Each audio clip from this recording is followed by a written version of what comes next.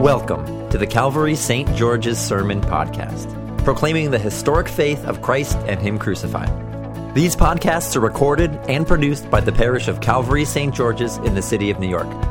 For more information about our ministries, head to calvarystgeorges.org. As we journey through the Gospel of Matthew in our Sunday morning readings this year, the lectionary takes a bit of artistic license. Last week, we heard the parable of the workers in the vineyard who are paid equally rather than according to how long and hard they worked. This week, we jump to the religious leaders questioning Jesus' authority. They come upon him teaching and demand to know, by what authority do you say and do these things? And who gave that authority to you? Now, the parable of the workers is a startling, indeed almost offensive parable. If the religious leaders were listening closely and really understanding how amazing it is that God would hand out grace equally to all, it's the type of parable that might prod them to ask Jesus this very question. All of his teachings and all of his miracles carry a certain weight of authority that caught the people of Judea off guard. They weren't sure what to make of this itinerant preacher. But the lectionary has actually jumped over two remarkable events to go from the parable of the workers in the vineyard to the scene before us today. Two events that we won't read about in the lectionary until Holy Week. This morning in our reading, when Jesus enters the temple, is the morning after the triumphal entry and the cleansing of the temple. So when Jesus enters the temple to teach on this day, he does so having just thrown all of Jerusalem into an uproar. He rode in on a donkey with crowds proclaiming him the Son of David and singing his praises as they waved palm branches. He rode that donkey straight up to the temple and overthrew all the tables of the money changers and those who sold doves to worshipers for their sacrifices. He called the holy house of God a den of robbers. Now, the lectionary skips over these scenes because liturgically it's not the right time for us to read about it and preach on it.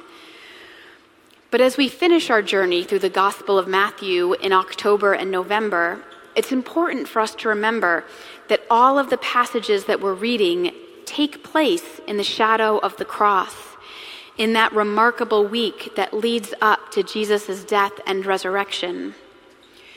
Jesus has set his face to Jerusalem and is walking toward Golgotha with intention and purpose, and this will color everything he says and does.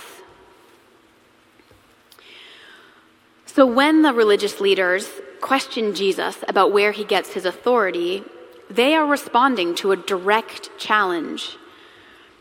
One would expect the Messiah to show up at the temple, have a meeting with the high priest and his cronies, round up some supporters, and drive the Romans out of Jerusalem.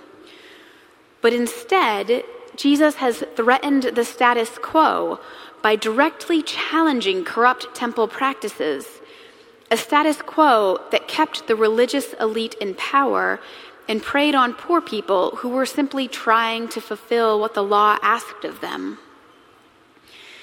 The leaders are asking Jesus, "Who gave you the right to tell us that we're wrong? Why can you threaten the power that we hold in this place?" And Jesus responds not with an answer, but with a cryptic question. Now, it might seem like Jesus is trying to be clever here, to outsmart the religious leaders, to not give them the ammo that they're looking for, that smoking gun that will allow them to convict him when he comes to trial at the end of the week.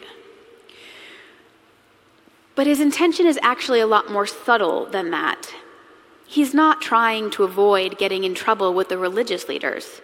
He crossed that line a long time ago. Jesus doesn't answer them directly because they cannot handle the answer that he would give them. If they didn't listen to John the Baptist, the one who preceded him to prepare the way for him, then they will not listen to him. John the Baptist preached a message of repentance, of the humble acknowledgement of one's sin before God, and of the cleansing of the soul through the waters of baptism. It was a message that challenged those exact same power structures that Jesus did when he cleansed the temple. It was a message that appealed to the down and outs of the world, to the people who had no ability to pull themselves up by their bootstraps, who had no access to those in religious power. It was a free offer of forgiveness, and for people who had nothing left to lose, it was heaven sent. But to the people who had everything to lose, that humble repentance was more than they could handle. And if they could not handle that, then they could not handle hearing what gave Jesus his authority. And because Jesus didn't answer them directly, we don't know exactly what he would have said right then, what he might have explained had the religious leaders been asking with open hearts and ears. But we do know that he had set his face towards the cross, that he was walking towards his passion with strong, purposeful steps, and that he would become obedient to death within a few days. We know that everything he did and said in those days would culminate in his crucifixion and resurrection. And so we can look at our epistle reading where St. Paul explains more clearly just where Jesus' authority came from. Before the creation of the world, Jesus was. He existed from before time as the second person of the Trinity, in perfect communion with his Father and with the Holy Spirit. He had all the power and authority that came from being in the form of God: omnipotence, omnipresence, omniscience. But he did not cling to that power. He did not cling to equality with God, but let go of it all. And in his letting go, in his self-emptying, he embraced the incarnation, becoming human, to enter into all the lowliness of who we are and what we are. He, the one who never sinned, who had no need to repent, embraced the repentance and baptism of John. He, the one who knew all and commanded all, became an itinerant preacher. He, the one from whom life itself flowed, submitted to death, and to the most ignominious of death, the public death of a convicted criminal on a cross, designed to maximize humiliation and suffering. This is where Jesus gets his authority from. John the Baptist paved the way with his repentance and baptism, and Jesus took that road all the way to the cross. If the religious leaders couldn't understand the one, then they wouldn't understand the other. The source of Jesus' authority is at odds with all the sources of earthly power. And the religious leaders then are not all that different from our own religious leaders across all denominations of Christendom. We in the church cling to earthly sources of power. We think that our authority comes from having pews filled with parishioners and thousands of followers on TikTok. We look to the grandeur of our cathedrals to convince ourselves that we are blessed by God. We depend on successful stewardship drives and capital campaigns.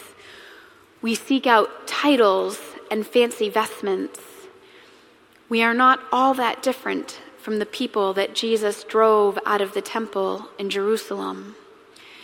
And it is not that any of these things are inherently wrong, but they are not where our authority comes from. because Jesus shows us an entirely different way. He claims his authority through his death, because he entered into the very worst that the world had to offer, because he poured out his power and did not claim it, but submitted to the forces of death that threatened his creation, because in all his perfection that death could not hold him. He showed us that true authority is not found in the trappings that the world offers us so deceitfully.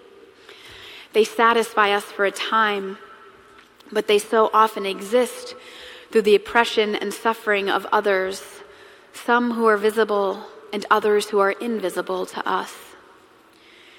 It is only through death and resurrection that we can be brought into an authority that is genuinely life-giving to all. And the terrible beauty of the crucifixion and resurrection is that it is not just for Jesus. In our baptism, we enter into his death. We die with him. And because he is raised again, we also live with him. We live lives of eternal life that start in this world and continue into the next. And each Sunday, as we approach the altar to receive communion, we consume his sacrificed body and blood. We eat of himself, which he offered on the cross. And that sacrament works on us and changes us. It draws us away from the power structures of this world and into the humble authority that is his, authority that is at once death obedient and death defiant. As we are made new, we tend to find ourselves on the outskirts with the helpless, separated from the centers of power that make the world run. Our dreams die, our careers die, our pocketbooks die. They are consumed with us in Christ's death.